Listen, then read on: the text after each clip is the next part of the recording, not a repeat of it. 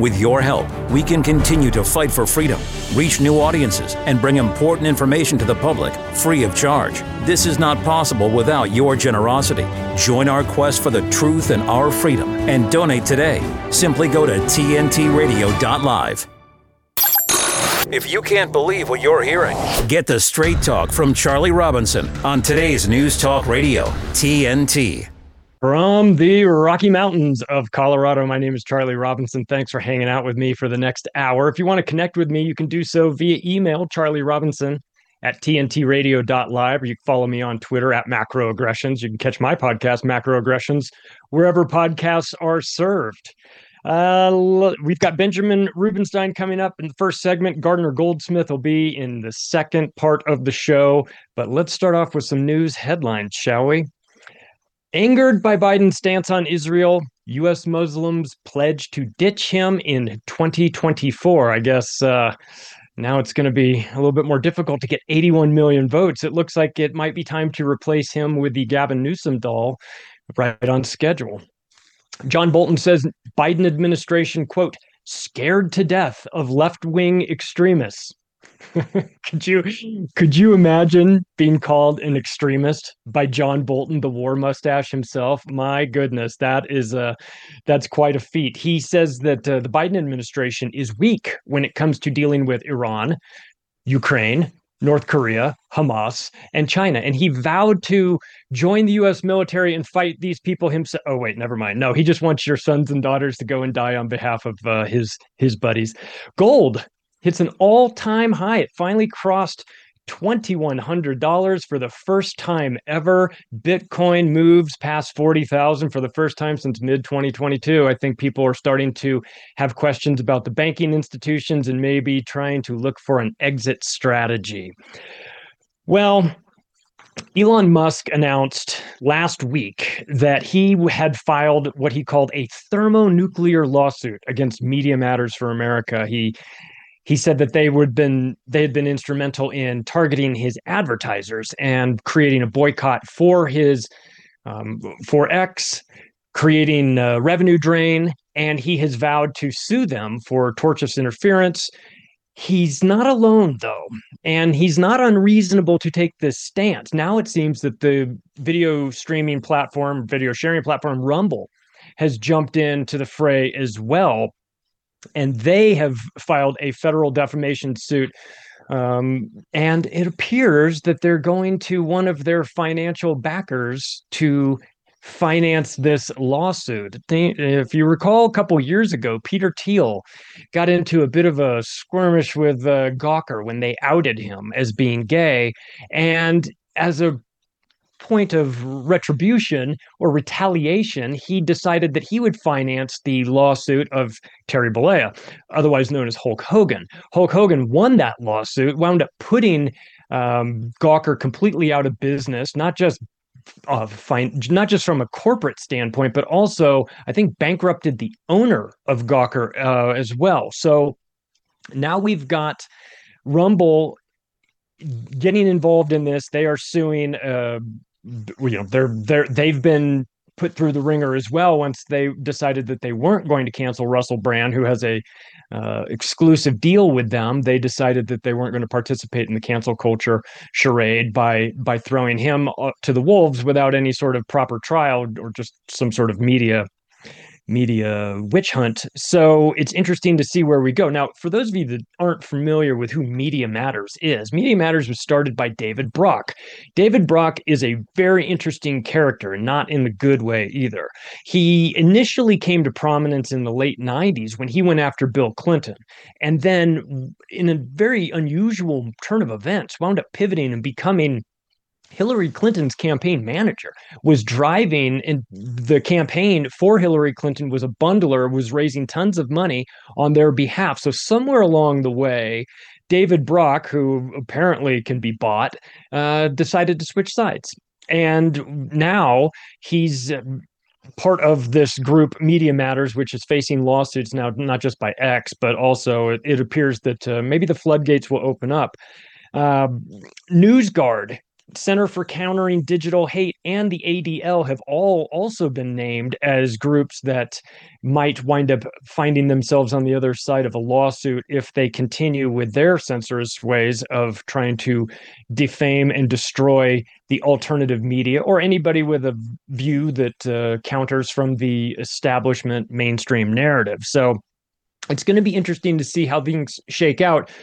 Elon has a tendency to get involved and throw his weight around when it comes to things that seem to matter to him. Now, I am of the opinion that there's still a long way to go with regard to how free Twitter is, or X, because there's still a lot of shadow banning and the like. But it's undeniable that the FBI has been kicked out of there, and that some of the other groups that had an undue influence have been routed out and sent packing. We'll see how this plays out. It's an interesting development to see that when Peter Thiel gets involved, now you've got a lot of money. I mean, you better hope, if your media matters, you better hope that you do get the Gawker treatment and not the Palantir treatment that Peter Thiel could also unleash on you as the co-founder of that. And they generate 97% of their revenue from the Pentagon. So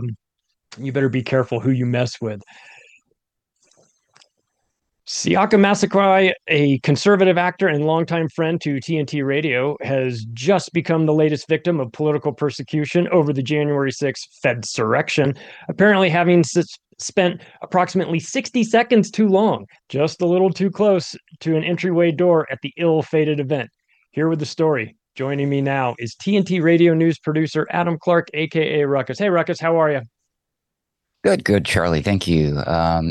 This is, I hate it when the news involves people I actually know. I consider Siaka a friend. I know he's close friends with Joseph Arthur. I've had the pleasure of speaking with him many, many times on this network right here. So sad to hear the news. But yes, Siaka Massaquoi. He is a conservative actor. You would recognize him if you knew who we're talking about. If you don't already know his name, he was arrested by the FBI over the weekend, I believe, or just recently, November 30th, charged with misdemeanors in connection with his presence during the Jan 6, 2021 U.S. Capitol breach. You know, they name this event so many different things, depending on where you are reading the source from. The FBI arrested Mr. Massaquoi as he arrived home from a movie premiere, according to a legal defense fundraising effort set up in his name. At the time, he was with his pregnant wife, Charlotte. The FBI separated them and took him to jail. We have a description provided alongside his fundraising account on GiveSendGo, which gives us some more details. It says, quote, Charlotte was told the charges had to do with January 6th. However, she was not presented with any arrest warrant. Siaka was taken to Monterey Park Jail, where he stayed overnight and was told that he was being charged for 4 misdemeanors pertaining to his presence outside of the Capitol building in Washington, D.C. on January 6th. End quote. He's told this story, but the FBI did raid his home back in 2021. It's very sad because this lovely couple are expecting their first child right around the corner in March.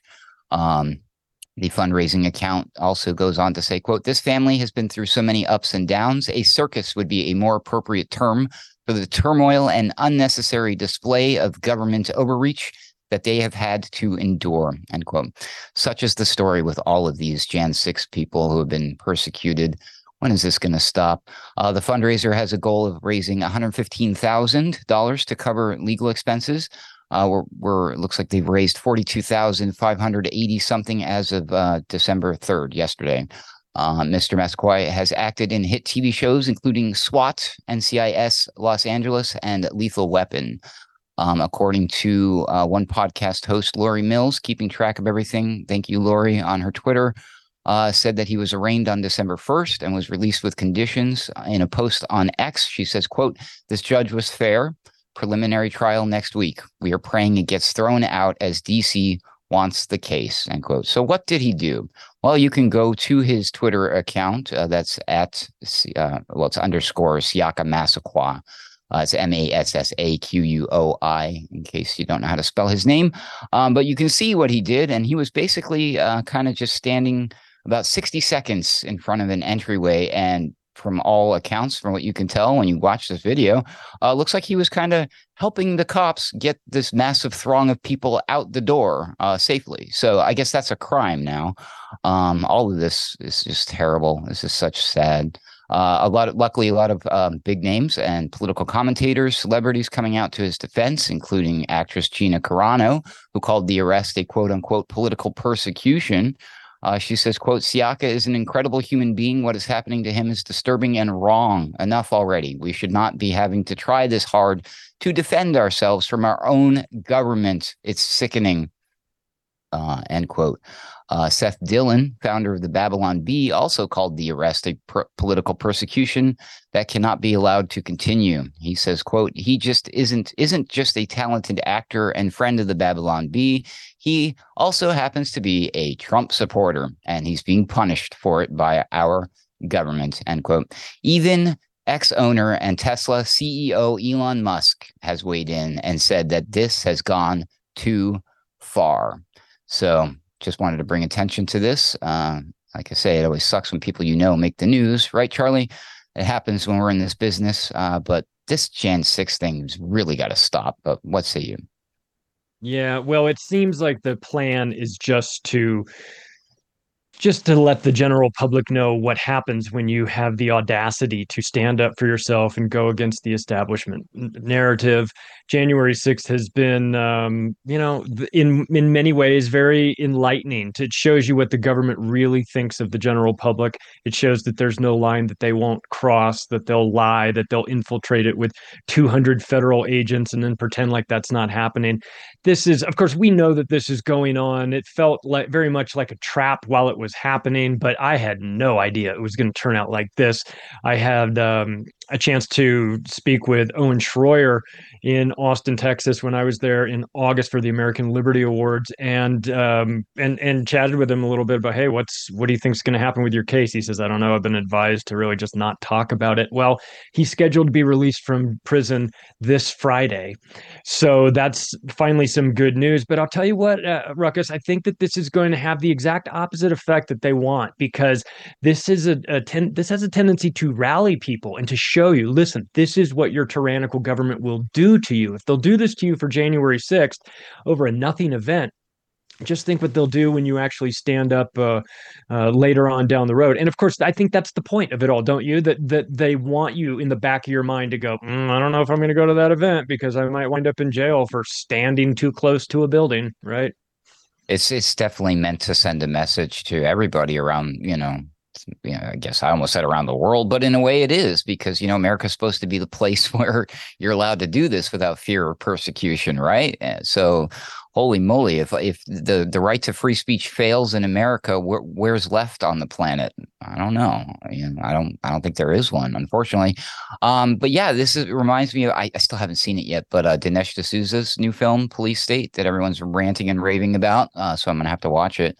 The theme also there in that film, you can tell. I've watched the trailer. I've heard interviews with him on the network here and other places. So yeah, it's clear that they're trying to send a message, and but at what cost? This is just wrong. So I don't know. I hope one day, I would like to think that if Trump were to be put back into a position of power to where he could do something about it, that he would hopefully pardon these people. But there's a lot of debate about whether or not he would even do that, Charlie. Yeah, well, you could pardon them if you want to, and hopefully he would if he were in a position to do so. But the damage has been done, the message has been sent, the ship has sailed. I mean, this is the America that we're living in now. It used to not be this way, or at least we used to not think it was this way. Maybe it really was, and we didn't know it. But it's out in the open now. And I think it's undeniable that the Justice Department has been completely weaponized. It's utterly compromised from the inside. And if you think that you're going to get a fair trial on anything having to do with some sort of support of Donald Trump, you are sorely mistaken. It has been shown to us that if you support that man in any way, shape, or form, you will be made to pay a very steep price, even possibly losing your freedom. Yeah. You want to hear one of my really weird, dark, black pill theories? Because conspiracy theories Love are it. fun. All right. Let's just pretend for a second. I know this is going to offend some of the listeners. What if Trump is not like a nice guy? What if like the trick is to get everybody to throw even more support behind him this time around, to just guarantee that he goes in to office and then he can do whatever he wants? Because I hate to bring it up, but I remind folks it was under his presidency that we got those jibby jabs rushed through so quickly as we did. So, you know, sometimes I can't trust any politician, any millionaire, even Donald Trump sometimes. So if there was something weird or dark about that guy, I'm not saying it is, what an interesting psychological op to get this many more people behind him, because they'll feel like, oh, wow, we went to prison for him. And then when he became president again, he freed us. They would be the most loyal customers, as it were, for the rest of their lives. I'm just saying, this is a weird theory, nothing to it, just my thoughts. That's what we pay for, is your thoughts. We want them. Thank you for your report on this, Ruckus. It's very important that we not allow January 6th to just go the way of some of the other incidents that we've had where the news cycle forgets about it. We move on to something else and those people waste away inside a prison cell somewhere. Yeah. Yes, sir. Thanks. Take care, Ruckus. Hey, if you missed your favorite TNT radio show or interview, simply listen back when you want, wherever you want. Just visit episodes on the TNT radio website. We are also on all the major podcast platforms, including Apple, Google, Spotify, Amazon, Podbean, iHeart, and TuneIn. There's no reason to miss out on anything on TNT radio. Take us back in time. And who was Mike Flynn? He was the National Security Advisor to the president. Why is it that they go after me so hard? Why me? Why does Barack Obama only talk about two people, to the incoming president of the United States? When I was sentenced, the judge says, you have been convicted of lying to cover up for Donald Trump. To which I say, cover up what? Russian collusion? There was no Russian collusion to cover up. We see in today's current scenario with President Joe Biden, who came in with high expectations, that he has been viewed as divisive. And we're committed to advancing transgender equality in the classroom. The liberal media say, well, this is his love for his son, and yes, he's going to protect his son. But let me tell you, a lot of fathers love their sons, but their sons had to go to jail when they broke the law. This moment, people see a lot of those telltale signs of a far left drift to the country. Whether you're talking about socialism or you're talking about communism, socialism is just a kinder cousin of communism, but the goal is the same, for the state to have control of every aspect of your life. We have multiple hearings on different agencies that have actually just gone rogue. They took fewer men in the takedown of El Chapo than they did to arrest me. And Comey went back to his organization and brought his other thugs together to basically give them the ground rules. Okay, here's what we're gonna do. And now I need some ideas about how to execute this, basically this act of treason. I think we all know, James Comey, that you're a great storyteller because you made up the entire story about Crossfire Hurricane. So it's really fitting that a criminal like yourself wrote a crime novel. Do you remember me? Remember me from your book signing? It doesn't matter whether they're Republican or Democrat. People will sell their soul to obtain an ounce of political power in Washington, D.C. I don't even know that draining the swamp is the appropriate metaphor anymore after what we've seen these last 4 years. We need basically an exorcism in Washington, D.C. When, Satan is tempting Jesus in the desert, I'll give you all the riches of the world. I'll give you everything. All you have to do is bow to me. That's what Barack Obama has done. That's what Jim Comey has done. That's what these bastards have done. The Fall of Deceit at salemnow.com. It sounds pretty good. It sounds real, dude. Not bad, huh? This is today's News Talk Radio, TNT. We're back with the Charlie Robinson Show. Our first guest is a Jewish anti-imperialist and proud American journalist coming to us live from Nicaragua, ladies and gentlemen, Benjamin Rubenstein. Hey, Benjamin, how are you? Good to meet you. I'm great, Charlie. Thanks for having me on. Well, we need to talk about the Middle East because it's in the news. I wish we were talking about unicorns and rainbows, but unfortunately we're not. We have to talk about this. I just saw a headline showing corruption trial of Netanyahu resumes. What do we make of this? Because it's no secret that he's been under fire from the people inside his own government. This has been going on for a long time, and there's no doubt that he is a corrupt individual. The question is, did he provoke or allow something to happen on October 7th as the justification to create a distraction, to give him the authority to remain in power? I get a bad feel every time I see this guy speak. I feel like I am watching evil, and it's been 40 years of this, so he's been very consistent, if nothing else. But do you think he's trying to distract us away from his own political failings? I think there's a pretty good chance that that's the case. Apparently I've seen reports that Israeli intelligence, like the Shin Bet and the Mossad, had information on this kind of activity happening on October 7th for over a year, and it went ignored. Whether that was intentional or just a sort of colonial sort of arrogance is yet to be determined. But there are indications that people knew that this was going to happen beforehand. There were journalists embedded. There were stock trades, which came out today. Hundreds, thousands of trades, short sales happened on Israeli stocks about a week before. So some people were clearly intending to line their pockets, whether that was certain factions of the Israeli elite or perhaps Hamas themselves preparing for the inevitable is yet to be determined. But one thing's for sure, Netanyahu is corrupt, and he's been seeing this coming for some time. As soon as the war ends, he's out. You've already got Yair Lapid, who is the opposition leader in the Knesset, calling for him to resign, and growing calls as well throughout the Knesset. Now, Netanyahu has had to establish a sort of coalition with these horrible fascist, far-right extremists like Itamar Ben-Gvir, who is arming pogromist settlers throughout the West Bank and basically giving them the green light to do whatever they want. It's a horrible situation, and the situation in Gaza is getting so much worse. At the same time, you have Secretary Blinken and the Biden regime basically calling for a renewed effort on the two-state solution, while Netanyahu is essentially laughing in their face and telling them that that's not going to happen, even with the Palestinian Authority. Some people have been calling for them to take over once Hamas is, quote, wiped out, which is a completely unrealistic goal.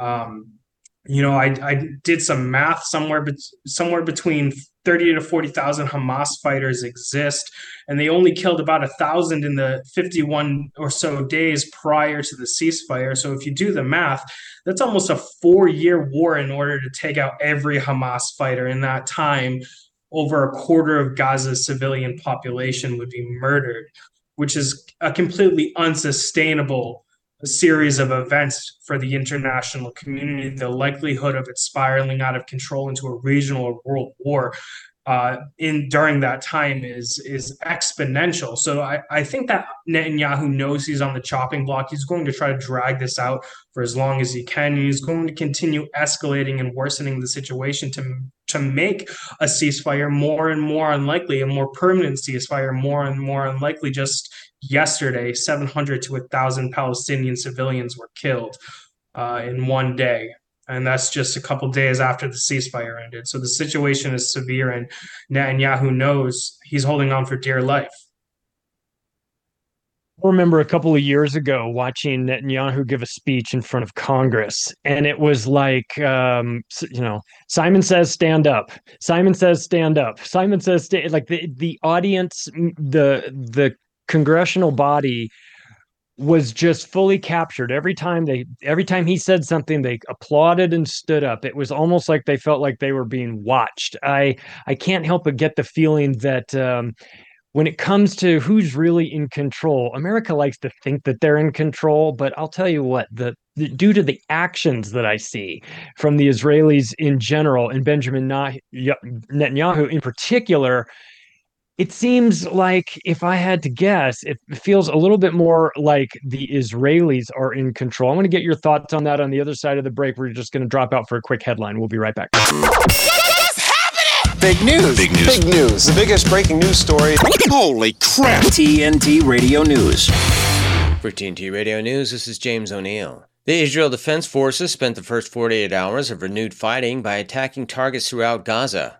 Several commercial vessels were attacked on December 3rd in the Red Sea, the Pentagon confirmed. U.S. Central Command said in a statement that there were 4 attacks against 3 separate commercial vessels operating in international waters in the southern Red Sea. These 3 vessels are connected to 14 separate nations. Why not give TNT Radio a follow? We're on all major social platforms, including Facebook, Twitter, Instagram, Gab, and Getter. Help us get the word out as we cover the biggest topics of our time right here on today's News Talk. TNT Radio. TNT Radio. Back with Benjamin Rubenstein. I have a question. They said that serious consequences for Israel if they target Hamas officials abroad. This is from Turkey. Israel reported on Sunday that they would, quote, eliminate Hamas figures in Lebanon, Qatar, and Turkey, quote, even if it takes years. That's from the head of Shin Bet. What happens if the Israelis decide that they're going to go to Turkey and assassinate so-called Hamas leaders inside Turkish borders? Is that going to kick off some sort of amplify this regional conflict? Absolutely. The idea that they can do this without pushback is just absolutely insane. And this is part of the problem. When you were saying that, the Congress, maybe they are owned by the Zionist lobby. And I do think that is more and more true. And you can see in the behavior of the Israelis, the arrogance they have, where they believe they can just go launch clandestine assassinations against high-level political targets in other countries. It's absurd. In Qatar and Lebanon and Turkey, it's absolutely insane. And the response from the international community, from the governments in the region, and not only that, but from the axis of resistance themselves would be fierce. I mean, you've got Hamas leaders in Doha, and what a lot of countries don't want people to know, and what is actually happening behind the scenes, is that these axis of resistance leaders, Hamas, Hezbollah, Houthi leaders who are in other countries, do have frequent communications with other governments. There are relations that go on behind the scenes. And this is for the intent of establishing a peace solution and having these sort of necessary diplomatic back channels that you often see so many times in wars. We saw back channels in the Ukraine war, and they're happening with this war as well. So if Israel goes around assassinating these people, it is going to escalate the situation drastically. And it is worth noting that Israel said that they were going to do this once the Hamas fighters within the Gaza Strip were wiped out, which once again is a completely unrealistic objective. Well, they've got the goal of Israel. They said, they quoted them as saying they're seeking total victory in Gaza. I'm terrified to ask the question, what does total victory in Gaza even look like to the Israelis? Sure. Now, we saw, in Vietnam and Afghanistan, these popular guerrilla resistance forces. You can't really defeat them. Hamas, you can't really defeat them. You can devastate them. You can take out their leaders. You can bomb civilians and slaughter entire families. But Hamas themselves are popping in and out of tunnels, running up to tanks, and then going back inside the tunnels. And you're never going to see those guys again. So the idea that they can just do a systematic attack of these people is ridiculous. A systematic wiping out of the resistance is ridiculous. And not only that, from Hamas's own numbers, they say 80% of their fighters are orphans, which means that every time Israel massacres a family, they're creating at least one Hamas fighter. So, Hamas's numbers, for every Hamas member you kill, it's a 19-to-1 civilian to combatant death ratio. So you're creating, somewhere between 10 to 20 more Hamas fighters for every Hamas fighter you actually kill. And that's not the only resistance faction within Gaza. There's the DLFP, the Democratic Forces for the Liberation of Palestine. There's the PLFP, the Popular Liberation Front. There's the Palestinian Islamic Jihad, and there's dozens more. The idea that you can just wipe out the resistance under a genocide is just foolish. They're even in Holocaust concentration and extermination camps. There was resistance no matter what. For example, Alexander Pechersky was a Jewish Soviet officer who was in an extermination camp, and he liberated that extermination camp from the inside. And that's sort of what you saw happening on October 7th.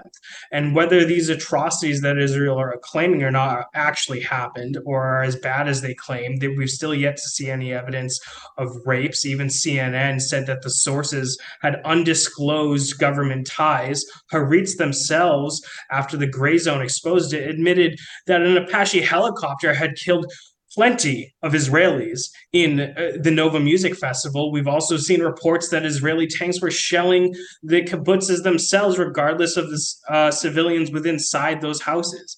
So this also is similar to the sort of incubator baby excuse we saw to start the invasion of Iraq, and really, what this is just it reminds me of sort of the dying cries of a colonial regime.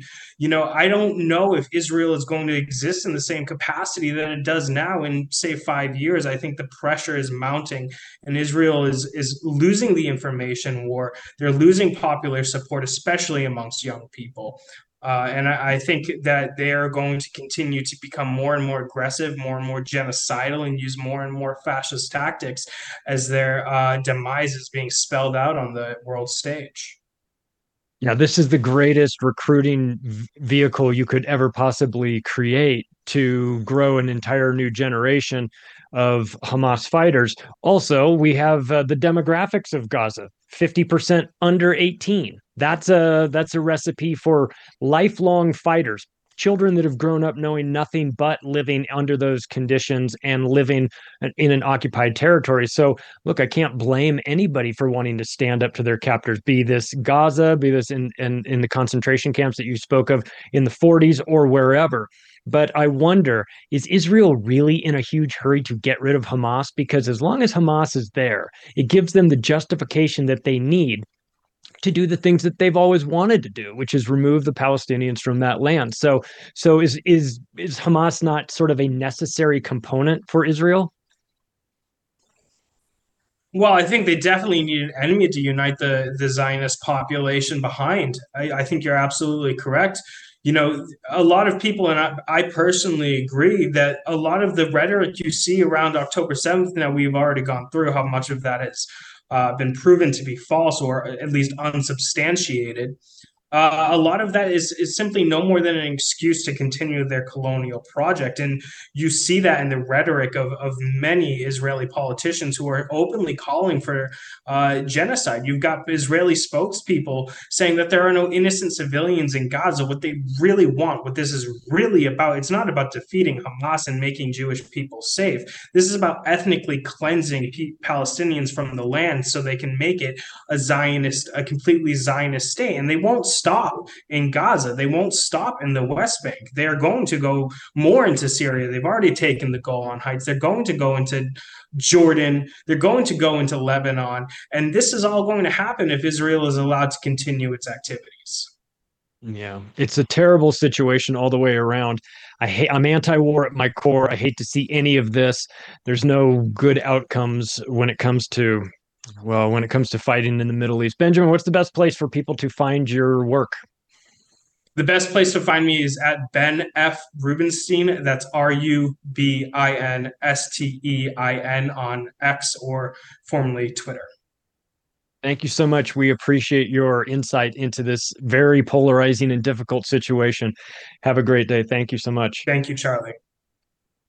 On the other side of the break, we will be back for a final segment with Gardner Goldsmith. This is TNT Radio. De-weaponizing weather with reality and perspective. Well, of course, the biggest story in climate right now is Vice President Kamala Harris leaves for the climate conference with the biggest carbon footprint in history. She's heading to Abu Dhabi or whatever for COP28 in Joe's place, with hosts under fire for wanting to push oil and gas deals. Do you know why there's so many people there? Because they realize what a scam this is, and they're trying to push oil and gas deals. Anyway, she left, and there's 400,000 people expected there. Now, do you really believe that those 400,000 people are all interested in eliminating fossil fuels? I would say there are quite a few of them, given Abu Dhabi is in the Middle East and there's a lot of oil in the Middle East, that are seeking to do business because they know what a scam this is. And let's see, at its head, Sultan Al Jaber has denied reports he's using meetings at the summit to make side deals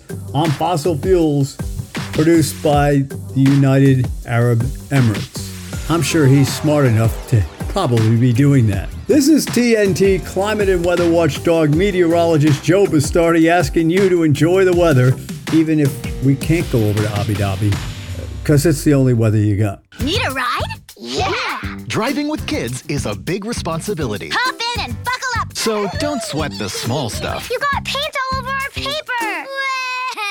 Get the big stuff right instead. What does that mean? Like making sure your kids are in the correct car seat and buckled up for safer travel. That deserves a wiggly wiggly wig. To make sure your child is in the right seat for their age and size, visit nhtsa.gov/the right seat. Beep, beep. Yeah. You have the power of information. Charlie Robinson on today's News Talk Radio, TNT. We are back for a final segment of the Charlie Robinson Show.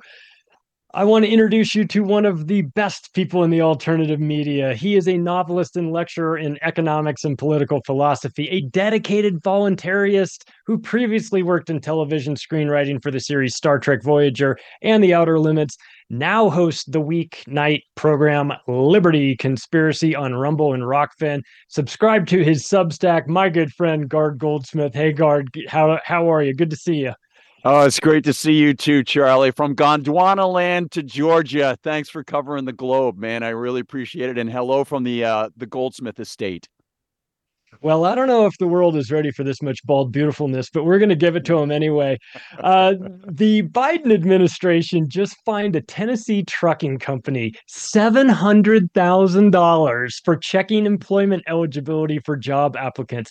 Gard, I seem to remember when I was back in the corporate world that when you applied for a job, they wanted to make sure that you lived in the country, you had an ability to work in the country. These seem like reasonable questions. They asked for your social security number, your address, places they could send the paycheck, all of this stuff.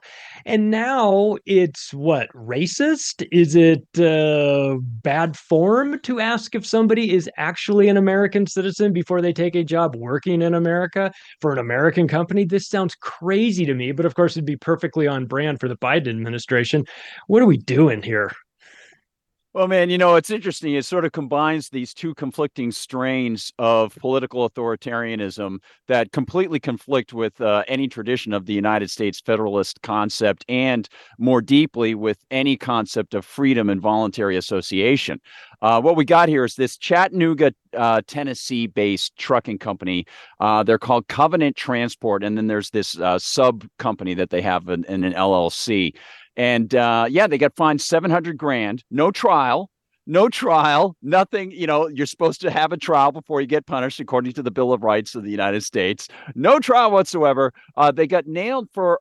They said that they had violated the Immigration Nationality Act, and yet, so what they did was they checked the immigration green card status of anybody who wanted to come work for the trucking company.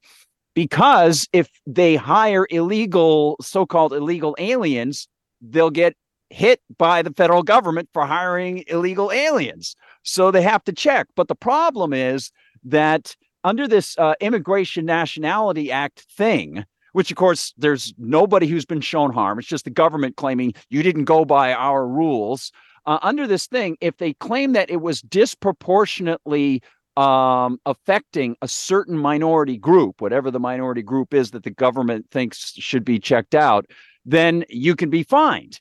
And so they found that as this company wanted to make sure they weren't hiring illegal aliens, they found that Hispanic people were being disproportionately affected by their checks. And so they fined them $700,000, and it goes to the U.S. government, no trial. And of course, we're all going to benefit. Oh, no, we're not. That's right. It goes to the bureaucracy. How great. 700,000. I just picture them like taking the owner and hanging him upside down and shaking the money out of his pockets for this. This is, I mean, as if taxation isn't doing that already. Then and regulation and all of the things that you have to comply with. This seems like something that, look, is this the canary in the coal mine? Is this a sign of things to come? I mean, this sounds like it's a trucking company today and it's your mom and pop business tomorrow, right? Oh, that's an excellent point. I used to warn my mother. I'm a voluntarist libertarian, and I used to warn my mother because she was a sort of a more traditional Republican for quite a while before she went more libertarian. And I said, Mom, she'd be very ginned up about the immigration stuff. And I said, Mom, look, if you want to call yourself a constitutionalist, then you've got to admit the word immigration does not appear in the U.S. Constitution. People conflate the naturalization power that Congress has been granted, and they claim that it has authority. Well, I don't know where they get this authority. Even the Constitution, it doesn't have authority over me. I never signed it, but they claim that they're going to operate by these rules. So at least we could say operate by your Constitution if you're going to go into this government. It's supposed to be a state issue. Immigration is supposed to be a state issue. It was something that only changed in 1875 with the Supreme Court decision in what was called the Chai Lung v. Freeman case. Before that, even Thomas Jefferson in the Kentucky Resolution number 4 even said, resolved that alien friends on the soil of any of the signatory states are under those states' rules. Now, how you become a citizen, naturalization, that is part of the U.S. Constitution. And if they want to abide by the rules, go ahead. But as far as foreign people being here, it's supposed to be up to the states. Even Texas, when it entered the Union, in 1869, Texas finished its constitution. It has a Bureau of Immigration in it. And that's something that nobody seems to pay attention to. All these people are talking about it. So I would talk to my mom. I said, Mom, if you want the federal government to handle immigration, then you're going to get a national work ID. You're going to get E-Verify, which they just passed in Florida a while ago under Ron DeSantis. I guess that was after he went visiting Guantanamo Bay and didn't mind the torture that was going on there. There are lots of positives and negatives about a lot of these people, but that's one of the negatives there. So she finally agreed. She's like, yeah, you're right. I was like, that's completely invasive. No Fourth Amendment protections. How these government busybodies can say, give us your records, when in the Revolutionary era, Charlie, they would push these guys out of Boston for doing that. They overturned the T for that, the Stamp Act. We're here to check your stamps. No, sorry, get the hell away from me, right? I mean, it's amazing to see how many people in the United States have gotten accustomed to this stuff. And it really all does go back to 1875 and a case where California had brought up the state of California, which under the Constitution could have had its own immigration rules. They brought up a block because they didn't want low-wage Chinese laborers to come in and work on the rail lines. The native guys didn't want that competition. So they said that, well, Chinese laborers can't come in. That was challenged. It went to the Supreme Court in 1875 or 1872, and they had this ruling where they just invented it out of thin air. And ever since that time, everybody debates, especially conservatives who are supposed to be opposed to big centralized government. What do they keep turning to for immigration? Big centralized government. It's like, oh, geez, just keep it in your head on the wall, Well, look, luckily, Kamala Harris is on the case. She's going to fix it all because she's in charge of the border. And as we saw, the border is totally fine. There's not 7 million people just sauntering across over the last 2.5, 3 years. What do you think the ramifications of that are as we start to move into a world where Gavin Newsom is making $20 an hour minimum wage, putting in price controls and things like that? Where are we going with this? This seems like an unsustainable sort of situation, but I feel that maybe the secret that the government isn't saying is that they actually want these people in here. They want for their corporate overlords to give them the cheap labor that they're looking for, the ability to exploit workers to the extent that they can. I don't see much pushback from the federal government. In fact, the minute I saw that they welded some of the doors open at the border, I realized this is part of a trilateral commission plan to destroy the national sovereignty, to fold this into a North American Union at the highest levels, and it feels very disgusting. What do you think about where we're heading with immigration? Yeah, I think your observation, Charlie, is right on the money, and I have to say that there's been a change as these guys behind the curtain have kind of come forward. One of the things that I did years ago was I wanted to see whether the claims of especially conservatives, many union people, they didn't want that competition to come in. They say, oh, it's going to depress native wages.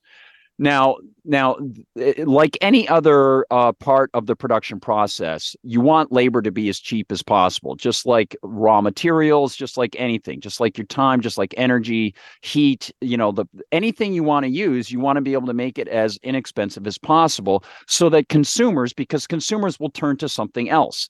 The whole point about a productive economy is to get more for less, not more for more effort. That's not the point. We have the simple machines because of that. People use the inclined plane even before history was written.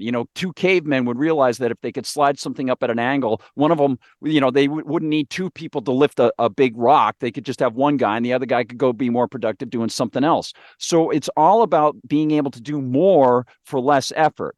The problem that I see coming along is when you get government subsidizing people's moves. When was the last time when you wanted to move across the country that you got free hotels, free legal, like they have in Massachusetts, as they're giving to these illegal immigrants?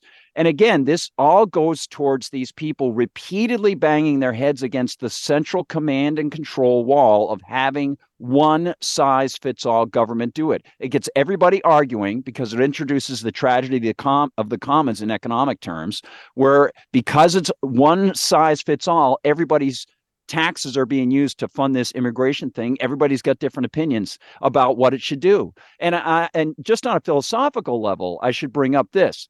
I often point out, Charlie, that under any government system, any political system, you can't actually say that anything the government does is valuable. You can't say it's good because no taxpayer has had the ability to choose for himself, and valuation has to be voluntary.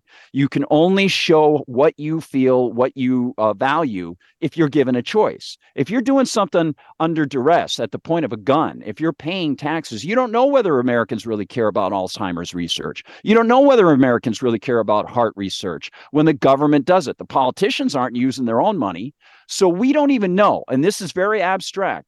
But under any, and because I'm an anarchist voluntarist, under any political system, if you've got a border, you don't even know whether that's where people would really want the border to be. Unless you have private property that can reflect what people actually desire, you can't have a political border. Everybody's going to argue over it and argue over how it's going to be run. So while you make an excellent point about opening up the border, there are a lot of other people who say, no, we need the border to be open, right? And they've got all these different arguments and these different justifications for it. I think the forced migration, this subsidized migration, is something that many people can agree on. They can say, yeah, you know what? It's immoral to take my neighbor's money in the first place. It's also immoral to take my neighbor's money, to give it to somebody else, to give them a free move. That changes demographics in an artificial way, and it gives politically favored corporations, whatever it might be, a lot of sway over how many and who's going to be moved in. So that's sort of the way that I look at it. I try to just get the political system out of it and try to draw lessons from all this stuff. One of them is the decentralization system that the founders founded under the Constitution. And the second is the idea that the more people can freely associate, the more natural immigration you get, the better it is. People don't think that. But one of the things that I did, just to bring up to you, is I decided I'd do some research during high periods of immigration in the United States to see whether native wages really went down. Because if you can lower all of your costs of factors of production, that leaves the consumer with more money left over. That's good. We want to lower those costs of production. They can then use that on other things. We have leverageable capital that we naturally save, not this inflated currency coming out of nowhere. That can start up new businesses that would never appear if we have to keep funneling our money into where we normally would be paying more, that sort of thing. So I looked it up. It turns out Julian Simon, the great writer of the Ultimate Resource book 1 and 2, who had that bet against Paul Ehrlich about, natural resources and human ingenuity being able to bring us more in the future rather than less. He had already done the studies. He already looked at all those time periods during really high periods of high immigration, and they found out that native wages didn't go down. Employment went up because consumers could save money. They didn't have to spend more money on stuff. And it seems counterintuitive to people. They say, yeah, but local workers, they won't be getting as much. But there's so many more jobs that are created that people need more workers. They've got the consumers have that extra capital left over that they can spend. So, in economics, it sounds like, oh, gee, you're not protecting American jobs. But in fact, the lesson is that if you can allow consumers to save money, you will allow for more jobs to be created that you never could have imagined, and living standards can go up. So there's this difference between the artificial government funding of these moves and just getting the hands off. I just want hands off all the way around. Yeah. So, if it was up to Paul Ehrlich, he'd remove 90% of the population from the planet because he's a devout eugenicist and a lunatic. Speaking of lunatics, John Kerry, our climate czar, warned of an out-of-control global warming crisis at the UN COP28 climate conference in Dubai. He said Antarctica is in danger of melting. How many times are we going to hear this from John Kerry? They're talking about the least credible person I think I've ever seen. This wooden Indian of a man. He's talking about how global warming is going to destroy the planet, ... as Europe is 60% covered in snow right now during one of the worst periods of time that it's not even winter yet. So where are we going with climate change? This seems like, as a voluntary anarchist, we've only got 4 minutes, but I feel like I wound you up and I'm going to let you go. I know, exactly. I'm either the monkey that's going to be hitting the cymbals or I'm just going to be marching here. You got me wound up big time. Yeah, John Kerry is one of the most deceitful, unscrupulous, and just slimy characters around next to Al Gore, And the number of times that they've claimed that Arctic sea ice is disappearing, the number of times they've claimed that the Earth is going to explode due to some anthropogenic climate change stuff, I think is only matched by the number of times that it's been shown that these people who are politically connected to the anthropogenic climate change cult have been manipulating data, moving temperature readers, and doing all sorts of things that are so unscrupulous. So, for example, you've got Michael Mann's hockey stick graph that Al Gore used in An Inconvenient Truth. It starts after the medieval warming period. So if they had shown the medieval warming period rather than starting it here, the temperature would have been up here. But instead, they start it down here, and then they make it look like temperatures were very, very cool. But if they had gone back another 1,000 years, temperatures were very, very warm. And if you zoom in on the graph, the argument is that carbon dioxide in the atmosphere, and now they've added nitrogen and other things, but that time it was carbon dioxide in the atmosphere increases global temperatures, right? So they go back, they do isotope readings and all these types of things. If you actually look at the Michael Mann graph that Al Gore used in An Inconvenient Truth, and you zoom in on it, you'll see there are two lines. One is red, one is light blue. The red line is carbon dioxide. That line rises after global temperatures go up. And a lot of people have spoken about that. Fred Singer, who used to work at Competitive Enterprise Institute, he's since passed away. A lot of people have brought this up. It's an 800-year gap between rising temperatures and the higher carbon dioxide levels in the atmosphere. This whole thing right now, we had 44 centimeters of snow as measured outside of Munich. A lot of these private jets for the climate cult, they got stuck at the airport. They couldn't even take off to get to Dubai. And of course, they've had previous climate arrangements where in Scotland, they were driving around in their electric vehicles, and at night, they were charging them up with diesel generators behind their hotels. I mean, they're just such frauds. It's incredible. You can't even make this stuff up. It's such a scam. I mean, Al Gore was taught the climate change hustle by his buddy Ken Lay over at Enron right before he dropped dead of a heart attack before facing 25 years in prison for fraud. But that's beside the point. I mean, hey, with friends like Ken Lay, who needs enemies? That's Gardner Goldsmith, everybody. Check out his Substack wherever you are wherever Substacks are found. Also, big thanks to Benjamin Rubenstein in the first half of the show. I'll be back tomorrow, 2 p.m. Eastern. Don't burn the place down while I'm gone. Take care.